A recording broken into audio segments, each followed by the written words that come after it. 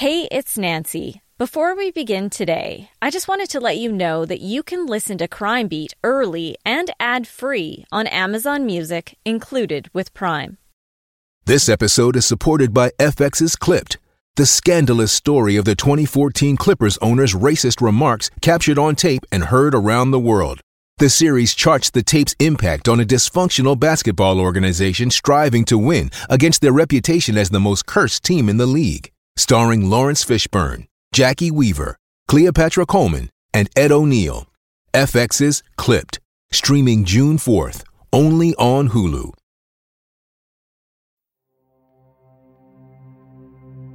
On this special year-end episode of Crime Beat, I want to pull back the curtain on crime reporting in a way that only two people who've covered this beat can. I'm Nancy Hixt, a crime reporter for Global News. And today, I'm joined by Christopher Goffard, the reporter and host of two amazing podcasts, Dirty John and Detective Trap. Well, he had always sort of been portrayed as this larger-than-life, semi-mythic figure of evil, and he was a Satanist. It really brings to the forefront what people's values are and how they behave in extreme situations. Tells you a lot about them.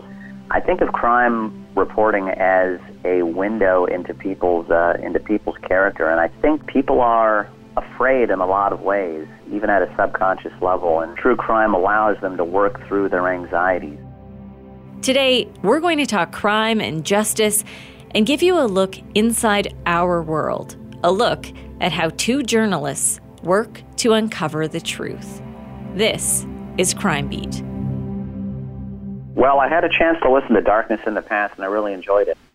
Thank you so much, Chris, for joining me today. I'm so excited to have you be a part of this episode. So one of the reasons why I really wanted to be able to talk to you for this is there are very few people out there with the amount of experience, especially in crime reporting, that can relate to kind of what I've gone through. I mean, you have decades of experience. I'm almost at the 25-year mark myself, so I know that you can relate to a lot of the stuff that I've gone through. In the past, people have asked me, how do you not get jaded? Yeah, I mean, for me, the question is, did my warped sense of the world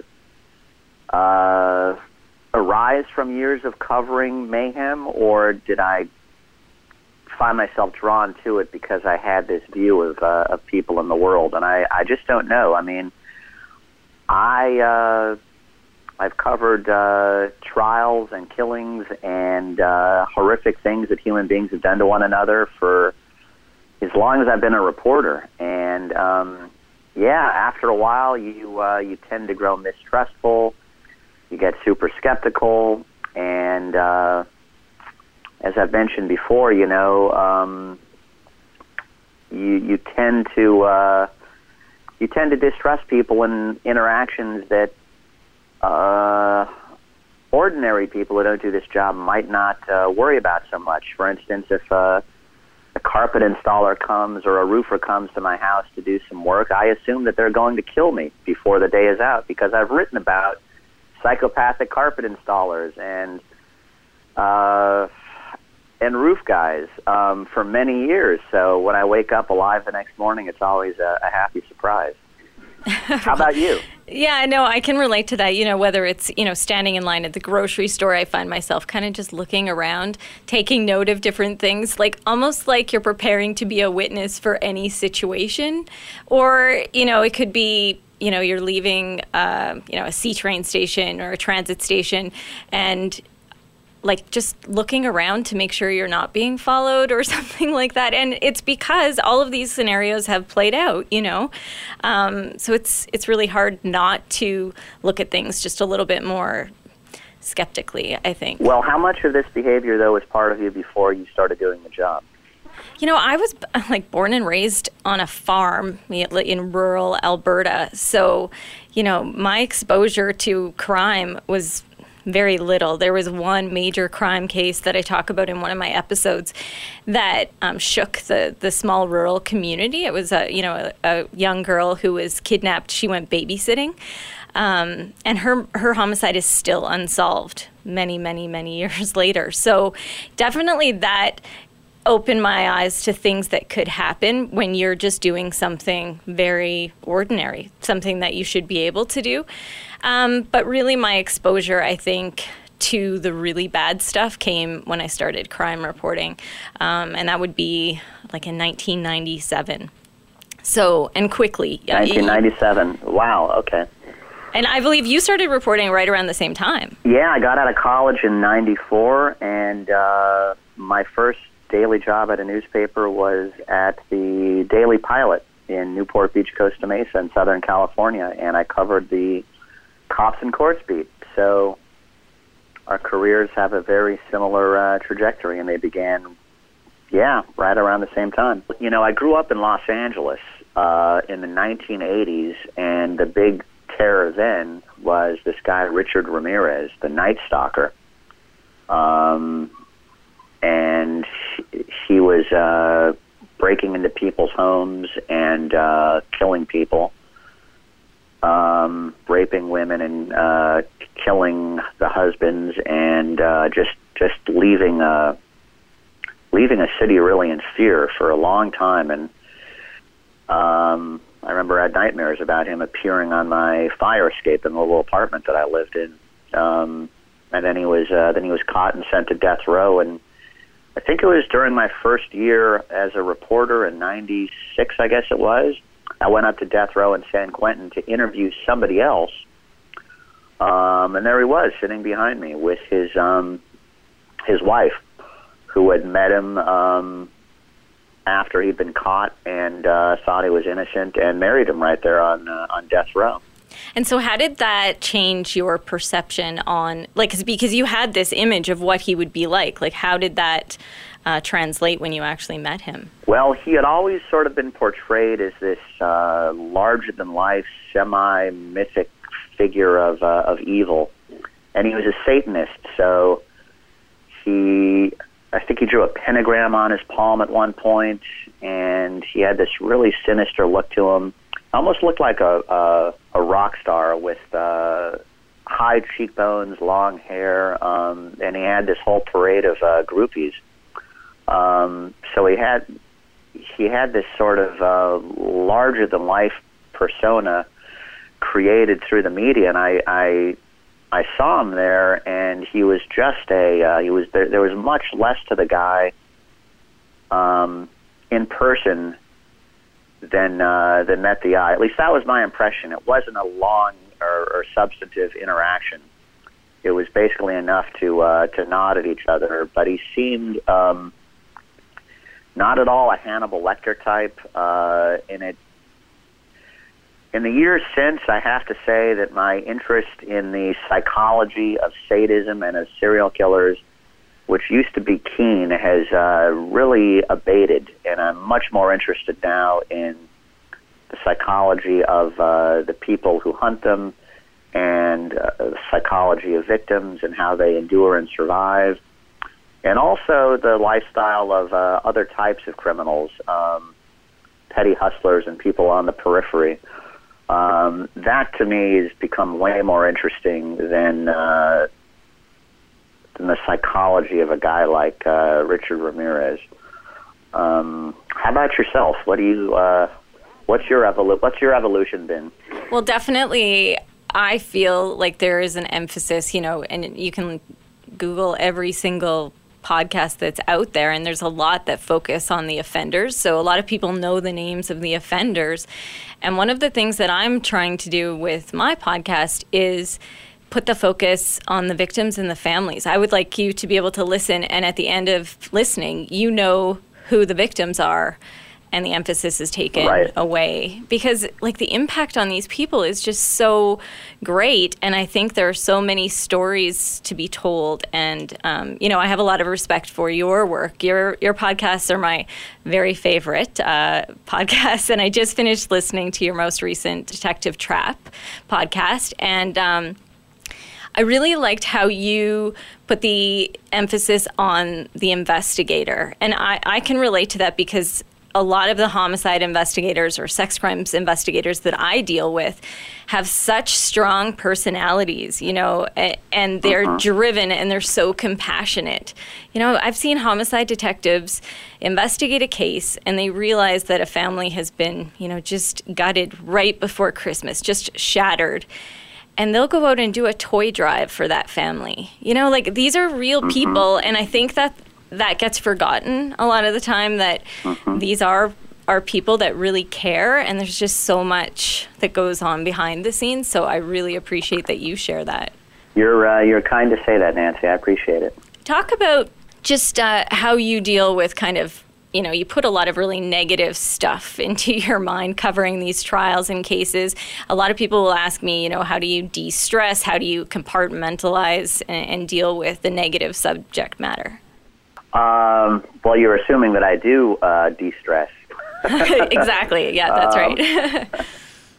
I mean, the stuff lingers, but at the end of the day, you can go home and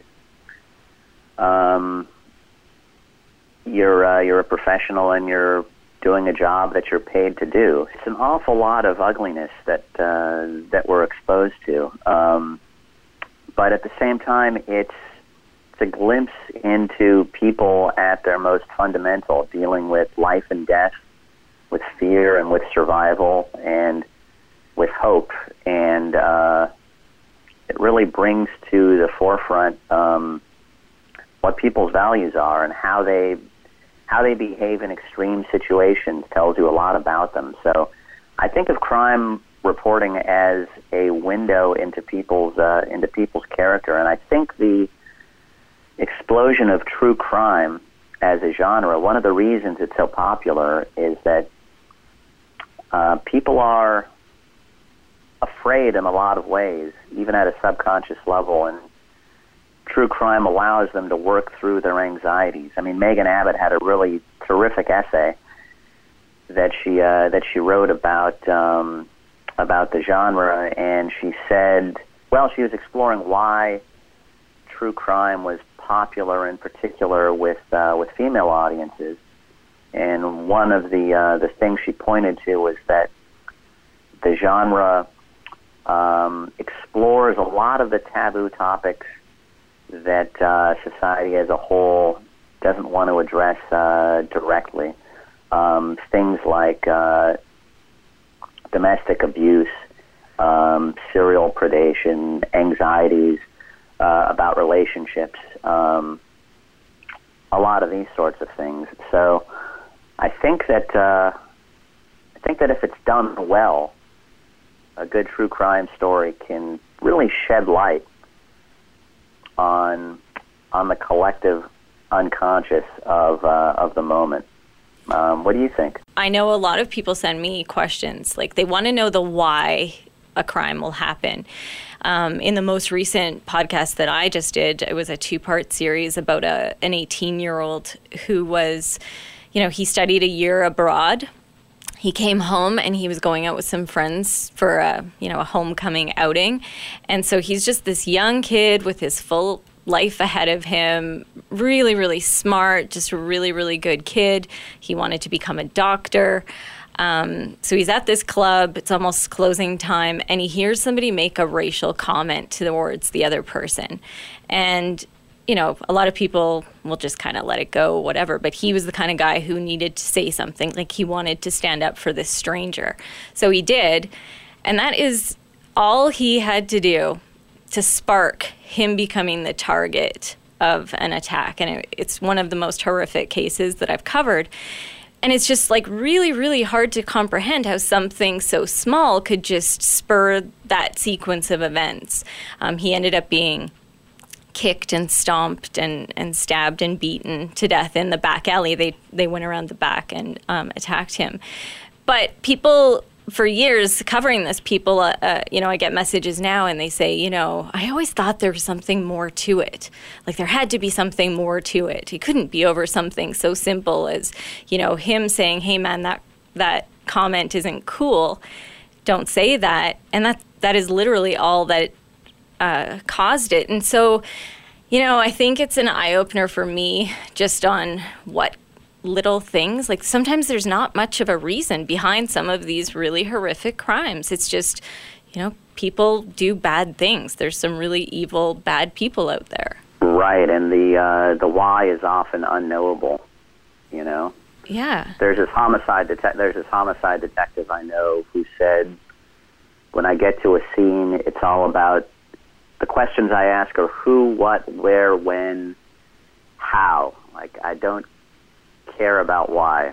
And I think in that context, he was talking about the particular motivation of the killer and whether he had a terrible childhood or whatever in specific motivated him. But sometimes, you cover enough of these cases and you realize that the why is just unknowable and unanswerable. That's tough for jurors sometimes, though. Mm-hmm. Jurors, when they're presiding over a case, they want to know what the motive was, and sometimes the prosecutor cannot supply it. I'll tell you a quick story if you have a minute. I would love that. This goes back to my first year as a police reporter at the Daily Pilot, which is based in, at the time it was based in Costa Mesa, California, and it covered Costa Mesa and Newport Beach, which are next to each other, about an hour south of Los Angeles. And one of my first stories was I got word that police and forensic examiners had positively identified the remains of a teenage boy named Jamie Trotter who'd gone missing in the 1970s. He'd walked outside to the bus stop and vanished, and he'd never been found. And here I am in 1996 writing a story about how his bones had been found 6 years earlier in the Cleveland National Forest, which is this vast area hours from Costa Mesa. 6 years earlier, a hiker had come across his bones in this charred, fire-burned area, and it had taken 6 years for them to prove that it was this kid, Jamie Trotter. And so I did a long story about this missing kid and the grief that his family had endured all of these years. And I believe I interviewed his brother. But I forgot to ask one important question, which would have maybe influenced the direction of the case. And that question was, who found the bones? It turned out that the guy who found the bones was a man named James Crummell, who apparently had lived on the block of this kid, Jamie Trotter, at the time that he disappeared, and who currently lived just a couple miles away from the Daily Pilot in Newport Beach in a townhome with a psychologist. And if I'd looked further, I would have found that this guy, James Crummell, had a long record of molesting and brutalizing kids. He had a record in Arizona. He had a record in other states. He had been accused of strangling one of them. He was a serial predator. And I found out about this because the Newport Beach Police Department sent out a notice to all the local residents under something called Megan's Law, which is, I don't know if you have an equivalent in Canada, but Megan's Law was basically designed to inform neighbors that a sex criminal was in your midst. So this guy Crummell was identified as a high-risk sex offender. And so flyers went on the doors of all the people around him, and I went to knock on his door because this was my story too. And he answered the door, and I talked to him for about, a minute or two, and he denied that he had anything to do with preying on kids. And the headline that ran the next day was, "Molester says he's no pervert." That was an interesting headline. And it emerged soon after that he had been the guy who found the bones in the desert, or in the Angeles National Forest. And eventually they linked him to the crime. They convicted him of the crime, and they sent him to death row, where a few years later he hanged himself. So he obviously wanted to be caught at some point. So enough time had gone by that he wanted some attention. Is that what had happened? That's one of the mysteries. Like, why would the killer of a boy who had pretty much gotten away with it direct police to the bones where he had buried them? No one was ever really able to answer that question, but psychologists would say maybe that he takes some pleasure in watching the police work on this case, knowing that he's responsible for it. I mean, you'll see cases of serial killers who inject themselves into the investigation because it gives them some kind of thrill. But if I'd been a little more alert as a rookie reporter, I would have asked who found those bones, and I might have helped put a few of these pieces together earlier, because this guy was at large for a long time. That's so interesting. Hey, it's Kaylee Cuoco for Priceline. Ready to go to your happy place for a happy price? Well, why didn't you say so? Just download the Priceline app right now and save up to 60% on hotels. So whether it's Cousin Kevin's Kazoo Concert in Kansas City, go Kevin, or Becky's Bachelorette Bash in Bermuda, you never have to miss a trip ever again. So download the Priceline app today. Your savings are waiting. Go to your happy place for a happy price. Go to your happy price, Priceline. Definitely, I've had that experience where I've been covering a few cases, and the people will inject themselves through the media. There was a serial rapist case, and next thing you knew, I had the guy who looked identical to the composite sketch standing beside me.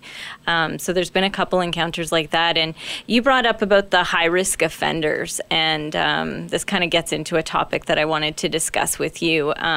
We do. We have a lot of. Do you guys have an equivalent of Megan's Law up there? Yeah, they have a section in the criminal code where they can apply to the courts if someone has a history of, repeat sexual offending, and they can apply for an exception to be able to put out the public notification. And so that happens.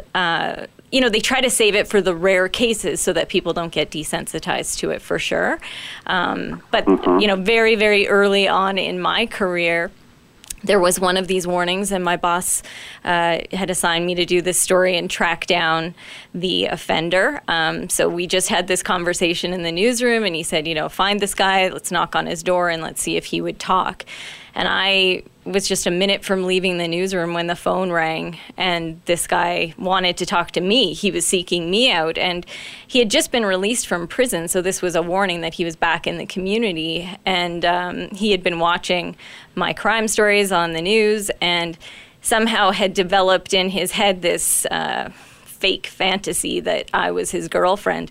But I had no idea when I answered the phone, so it sounded like he wanted to do an interview.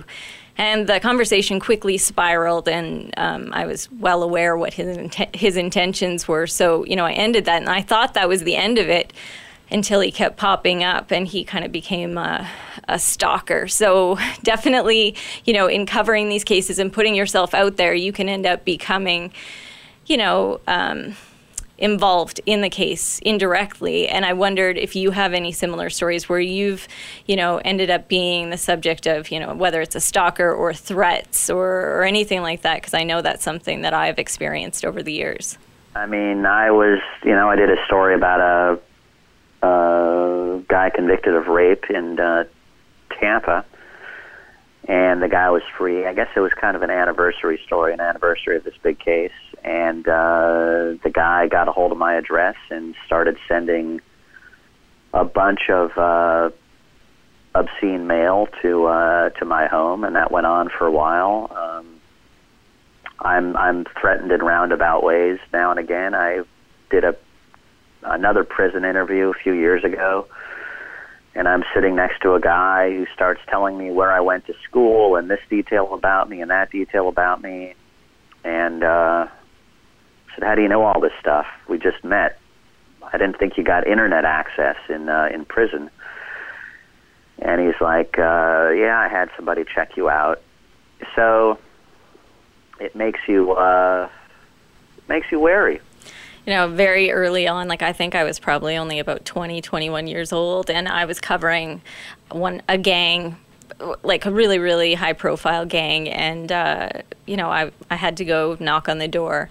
And the very first thing that they said to me was, you know, your mom's name is X, you're from here, you live here, and they knew everything about me. And, you know, I always have said, you know, I will never be intimidated into not doing a story. I think it's important, though, that people understand, like, we're really trying to do our jobs and present, you know, the facts and the stories in a well-balanced way. And, you know, we just want to be safe and go home at the end of the day. This isn't something that, you know, we want to turn into something even worse. And so, you know, it's a difficult balance because you definitely want to be able to push boundaries and, you know, ask those hard questions and ask them of people who maybe are not the most savory characters. But, you know, we definitely want to maintain our safety. I have to say that the times I felt really in physical harm was like it's not even the big cases. It's the everyday stuff that that's not even that important. Like I remember covering a parade in Pasco, like a street parade in Pasco County, Florida, and I was trying to quote some biker about, you know, whether he was having a good time, and I was trying to get him on the record, and his buddy comes up and starts menacing me and telling me to go away, and I very stubbornly told him I was talking to his friend, and I wanted his quote, and it got very menacing, but the stakes were extremely low. I could have very easily just walked away. And it's actually those everyday low-stakes interactions that are more numerous and maybe therefore more likely to get you in trouble. But I also have to say, Nancy, that I've got colleagues all over the world, from Syria to Mexico, who are facing infinitely greater peril than I am. And I feel a little bit ridiculous even mentioning that I worry about my safety when I think of the daily danger that they throw themselves in the middle of. Because comparatively, they are way, way braver than I am. You know, and I think about that even when somebody says, like, how do you deal with the stress of your job? You know, I think about the victims' families that I deal with, and the stuff that they go through on a daily basis is so much worse than anything I could ever experience in covering it. So I think when you take that time to put everything into perspective, what we do is you know, it's really not that difficult compared to all of the other things like you're saying. Well, have you ever been deterred from a story because of threats? No, I really make an effort not to be bullied into not covering a story. I think it's important for us to, you know, push forward and, you know, shine light in dark places and just really do whatever we can to get the story out. And, you know, because you've covered, you know, the crime beat, police beat extensively, you know how hard it is to develop sources and, you know, kind of do beat management and just be able to break stories and confirm stories. Well, so have you been covering the same city for a long time?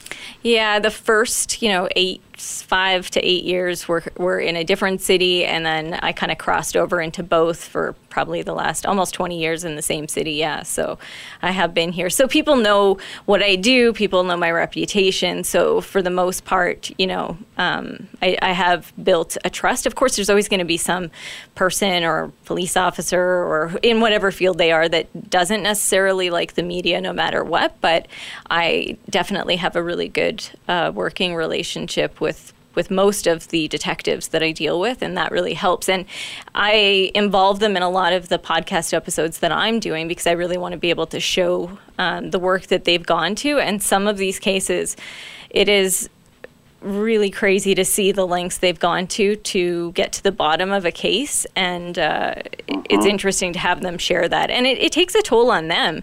I just had a conversation this week with a couple of detectives, and they were talking about interviewing the offenders. And I know this is highlighted a lot, so you can probably speak to this about your most recent podcast. But they were talking about the toll that it can take on them because, you know, they have to kind of become friends with that person to get them to open up. You can't go in there with a me against you kind of an attitude and expect the person to open up and confess. And, you know, that can really take an emotional toll on them. And I found that conversation really interesting. And I know you really get that across. Yeah, I mean, that's Detective Trapp's one of her powers, which you'll hear in the Trap podcast, is her ability to walk into a room and be extremely patient with a person and become, by all appearances, a friend that they can confide in. And she gets way more out of people that way than a lot of cops would by pounding the table or making threats or snarling at them, you know. My favorite part of every crime show I ever watched is the interrogation scene.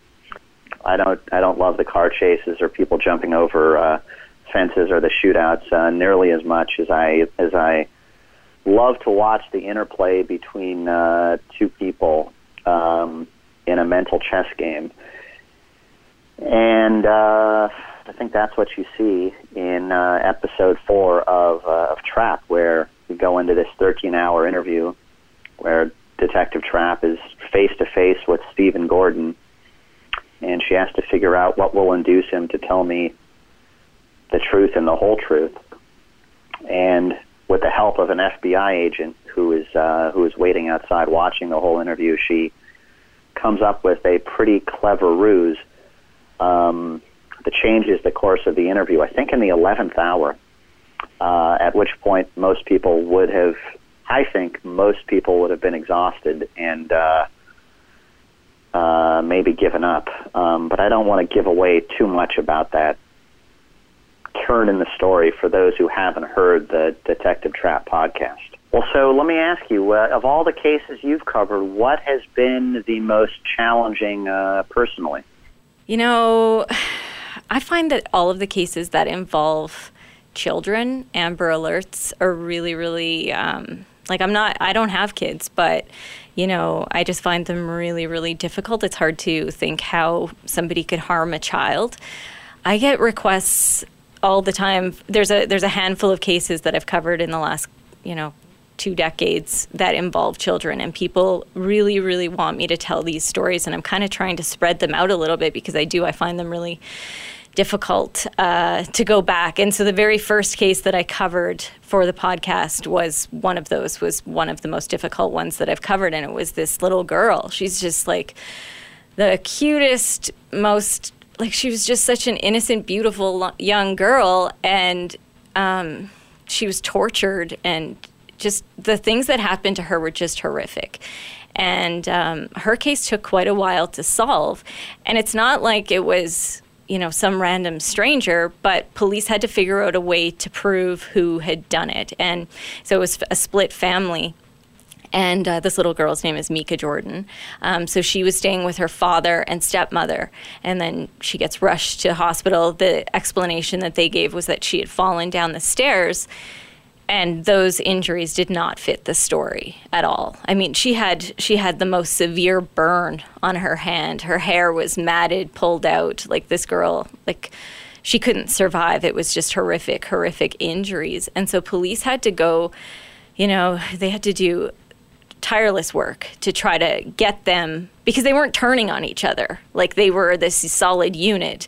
And it took an undercover sting operation for them to finally confess. And even then, they only confessed because they thought that they were getting the help of a crime boss. I don't know if you have those Mr. Big sting operations there, but it's a common tactic that police use here, where, it takes quite a while, but they have people befriend the suspects, and then the suspects end up confessing in an undercover situation. So, but that definitely had an impact on me. And still, what do you mean, Mr. Big Crime Boss? What do you mean by that? So they basically create a scenario, and police hate it when we talk too much about these, because every single time it's out in the media, people get a little bit smarter and they have to come up with more, unique scenarios to be able to pull this off. But, in this situation, the father and stepmother kind of moved on with their life. Like, all of a sudden they had all these friends, and, they were kind of going out and partying. They had,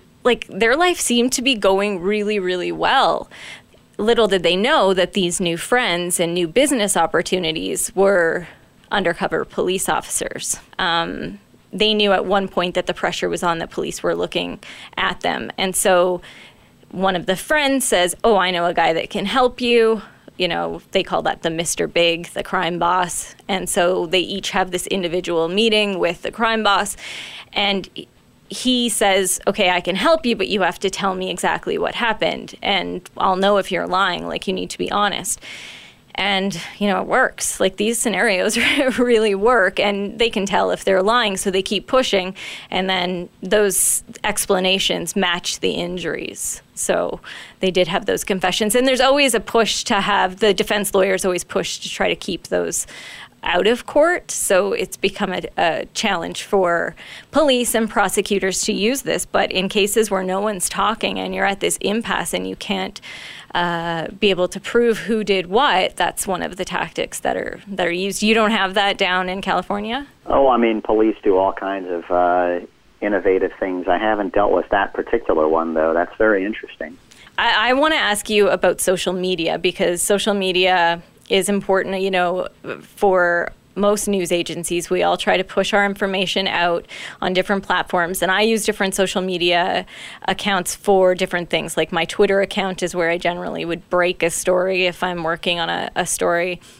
My Facebook crime page is where I will let people have more of a discussion, a respectful discussion, hopefully. If people are listening, always like to keep it respectful. And then Instagram, I kind of share added content and give people a smaller glimpse into, it's kind of the only glimpse people would get into more of my personal life. But I know it's important, but I know it's a tricky balance, and I want to know how you feel about social media. I generally avoid it. The best thing that happened to me in the last couple of years is I lost my Twitter password and I didn't go on. And I got a lot of stuff done that that I otherwise wouldn't have, because that can really suck you in and swallow your day. Some of the comments I get on my podcasts are, "Surely this is fiction. These can't be real people." People are convinced, and they say so, that this is all made-up stuff, which, of course, a minute's research will show you it is not. It's all nonfiction. It's all journalism with real people going through real things. And I don't remember the name of the newspaper, Nancy, but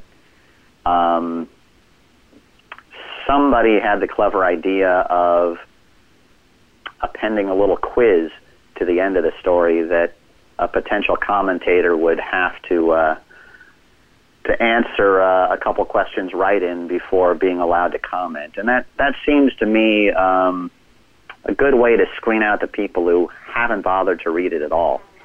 I can't remember whether who did it or whether it even worked, but it would at least elevate the level of the conversation a little bit.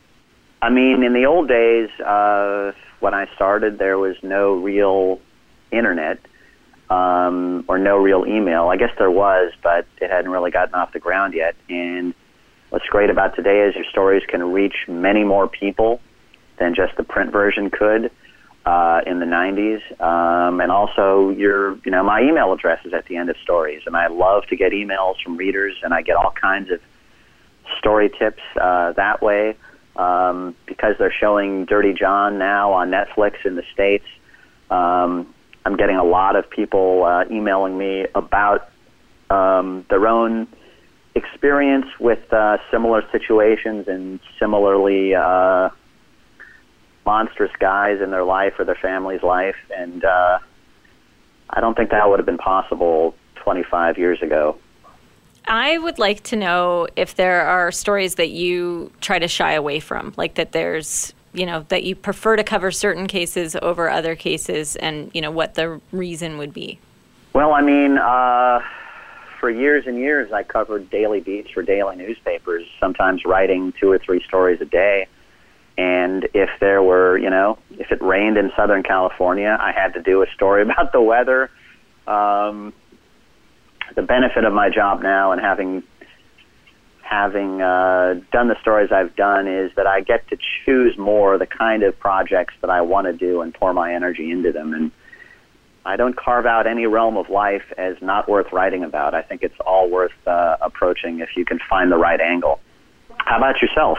I would have to agree with you 100% if I can avoid a weather story. My interest lies in my interest and my strengths obviously involve crime, the justice system, and telling victim stories. So, of course, when I'm reporting for Daily News, I'm constantly pitching crime stories. Like, I don't think a day has gone by where I didn't have at least one pitch to bring to the table, because that's what I find interesting. And I know for me, over the years, I was a TV reporter and I am still a TV news reporter. So I've always had to kind of condense information down into a 2-minute television news story. And then, of course, now, we write an online story to go with it. And we also do radio at Global News. So we kind of do all of those.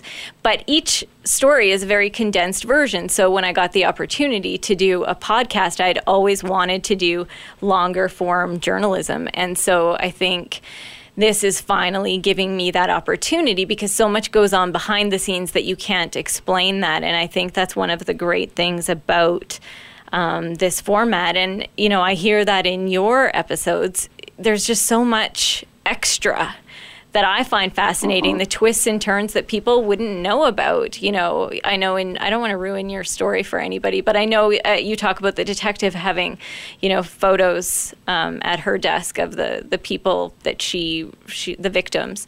Those are fascinating details that normally we wouldn't have the opportunity to share. So I just wonder how you are liking this format.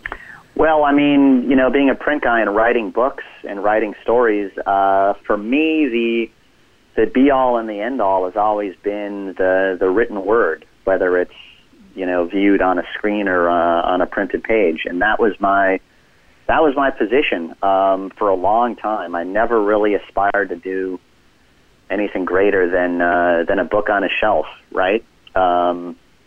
But then they said, hey, do you want to do this podcast? It could be interesting. Go gather some audio. Do you have any idea how to do it? I said, no, but I'll figure it out. And I went down to the audio store and found a podcasting microphone. Of course, I got the wrong one. I had to go back and get another one. I learned on the fly how to do this stuff. How to do interviews, audio capture, and learn certain tricks like putting your microphone in a shoe and pointing it at the person you're interviewing. Like I learned on the fly, right? And after doing it now for a couple of years and having 2 podcasts out, I really like the medium and the opportunities it affords for storytelling. And there are certain things that you can do in this medium that you just cannot do in print. You can share with your listeners the sound of an actual human being whose cadences you will never be able to capture adequately in print, no matter how brilliant a writer you might be.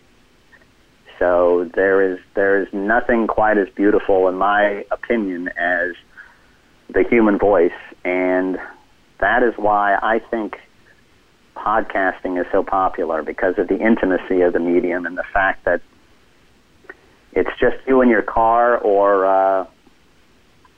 on your Stairmaster listening to another human being talking to you right into your skull. And there's just stuff that you can't do in print.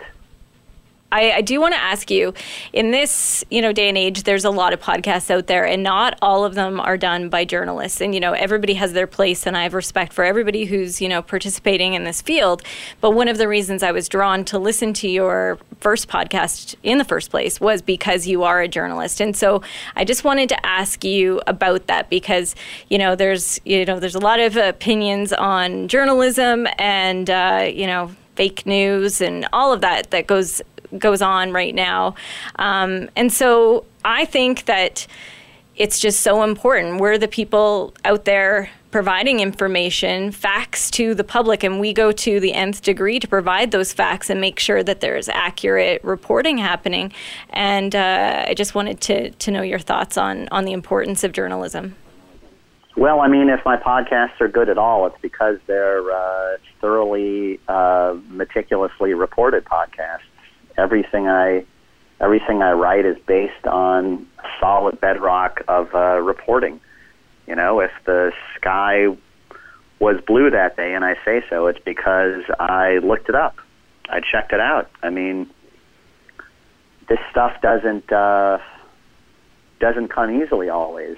Every fact is reported. So in the opening of Dirty John, for example, at least the print version, I described this meeting between Deborah Newell and John Meehan, their first date at Houston's restaurant in Irvine. And to add a little texture to the atmosphere, I wanted to know what kind of wood they were looking at the bar. And so I went down to the place and I asked the guy, what kind of wood is this? And he told me Honduran mahogany, and I took a picture of it and I compared it to Honduran mahogany samples online. And, that's one fact that most people probably brush right past, but they might register subconsciously. It adds a little bit of texture to the scene. It tells you the kind of restaurant they meet in. It tells you a little bit about the milieu of the characters, and that's a reported fact. And there are thousands and thousands of them all the way through these podcasts that people don't necessarily realize unless they do it for a living. Take some effort to gather.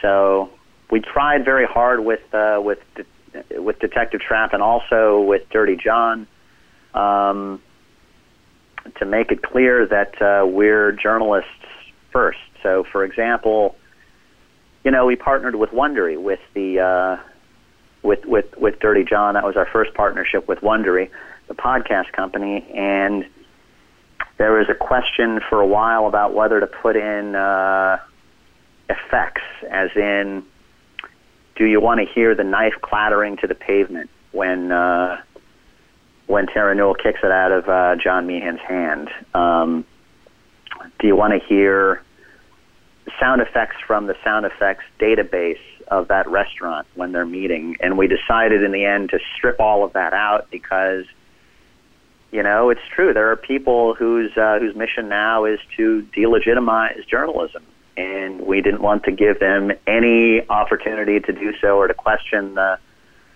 total veracity of everything that we were doing.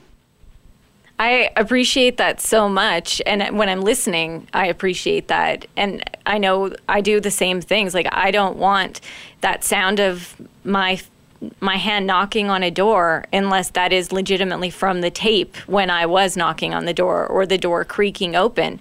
Like, when you're hearing that in one of my podcasts, it's because I have audio of that. It's not because I recreated it, and I want it to be legitimate and factual. And I want to know about your ability to deal with sources and how that works at a place where you've been a reporter and a known reporter for a long time. And I want to hear about it's kind of a dance that a reporter has to do, because you need the trust of people. You might get to know them over 5 or 10 years. But if you become too friendly, you worry that it might influence you even on a subconscious level when it comes time to do the story. So I'm very curious how you deal with those tensions. I know what you're saying about it being a bit of a dance, because you want to be able to confirm information and get information out to the public as fast as you can. So you need the respect and the trust of your sources. But you also have to balance that because you want to be able to hold people to account, and there can't be a crossover. So, people ask you about it, but it's just this mental thing that you kind of push stuff around and figure out how to do it. And, it takes a lot of years to cultivate good sources and, to be able to protect your sources, sources that give me information. They know that I'm not going to betray their trust and, betray their confidence. It takes years and years to build those relationships and to build that trust. And honestly, your reputation is something that you really have to build. And sometimes I'll go and speak to, a classroom of police officers that are getting media training, and they'll ask me, how do we know who we can trust? And I always say that it has to be on that one-on-one basis. Like, you can't blanket trust all reporters out there because, there's people who will burn you. So it really comes down to that person. Can you trust that person? Maybe they'll trust you with something very small to test the waters. And it goes both ways. I have to be able to trust that person as well. So bottom line, we're trying to get the best information out to the public possible. And the public depends on us as their source of news. Somebody sent me a message just recently, and they're like, well, how do you get the facts for your story? Like, what are you Googling? And It made me laugh because, I'm not out there I'm not Googling. I'm out there, knocking on doors or checking facts or statistics, or I'm at the courthouse pulling court documents, or, interviewing police or a prosecutor. And I'm digging up those things on my own. I'm not depending on the internet or Google as my source of information. So it's tough to explain that, because people will say, I researched this. Well, there's a big leap between researching and typing that in Google and researching and being the one out there gathering the facts yourself. I think there's huge value in that. Recently, I did a podcast episode about a case I covered. There was a little boy, and he had diabetes. So completely something that can be managed, treated. And he ended up not being treated by his parents. So he ended up being put into the foster care system. And so people were trying to make sure that he would be taken care of. And there was a really caring police officer who was involved. He had a really caring foster mother. But you fast forward and about 10 years, and a 15-year-old boy was found dead in his home in Calgary. And it ended up being that same child. And so when you kind of work backwards and you think, like, how could this have happened? There was, this intervention had happened early on, but what went wrong? Like, how did they go off the radar? How did this kid fall through the cracks and have his life end in such a horrible way? And so in covering this particular podcast, I had to go back, and I went through all of the court rulings, and I talked to all of the police officers and all of the people that were involved in this child's life right from when he was a child. So there was a lot of legwork to be done. And what I found was there was an interview with this little boy when he was just little. And he said it better than anyone could have. He knew exactly what he needed to survive. He knew he needed insulin. He knew he needed his blood sugar to be checked. And that audio had never been entered as an exhibit in court. And I was able to access that. And finally, in this episode, just recently, to give him a voice. So I guess there's a lot that goes on that people don't realize behind the scenes. And that's really what I wanted this conversation to be about, was to kind of, peel back the curtain a little bit and give people a glimpse into what we go through to bring people these stories. What is next for you then? I know you said that there could be an opportunity for you to do a podcast that you inject more of yourself into. What would you like to see yourself doing next? Well, I've got a number of things going on. I can't really talk about them in too much detail, but I'm happy to come back on your show when it's out and talk about it then. I love that. That's exactly the answer that I would be giving too. So it's totally understandable. I just really want to thank you so much. This has just been so great for me to have this conversation with you. And, I'm a huge fan of your work, as you know, and just thank you for taking the time to have this conversation with me. Oh, it's a real pleasure, and I hope we get to talk again. Thank you to Christopher Goffard for joining me for this special edition of Crime Beat. If this is your first time listening, I would love to have you go back and listen to the stories I've shared in the previous episodes. These are all such important cases. Crime Beat is written and produced by me, Nancy Hixt, with producer Dila Velasquez. Audio editing and sound design are by Rob Johnston. Special thanks to photographer-editor Danny Lentella for his work on Crime Beat. And thanks to Chris Bassett, the National Director of Content and Editorial Standards for Global News. I would love to have you tell a friend about this podcast, and you can help me share these important stories by rating and reviewing Crime Beat on Apple Podcasts or wherever you listen. If you have a question about one of the episodes or about crime reporting in general, send them my way. You can reach me on Twitter at Nancy Hixt, on Facebook at Nancy Hixt Crime Beat, and I'd love to have you join me for added content on Instagram at nancy.hixt. That's nancy.hixt. Thanks again for listening. Please join me next time. New on Showcase. They call me the Christchurch Carver. Based on the international bestseller. His trademark souvenir. Can't stop thinking about the apple. Usually he eats it. I've got a copycat on my hands. I know who you are, Joe. I know what you do. You have 2 days to find a copycat. This is way harder to make sense of when you didn't do it. Dark City, The Cleaner. All new Wednesdays on Showcase. Stream on Stack TV.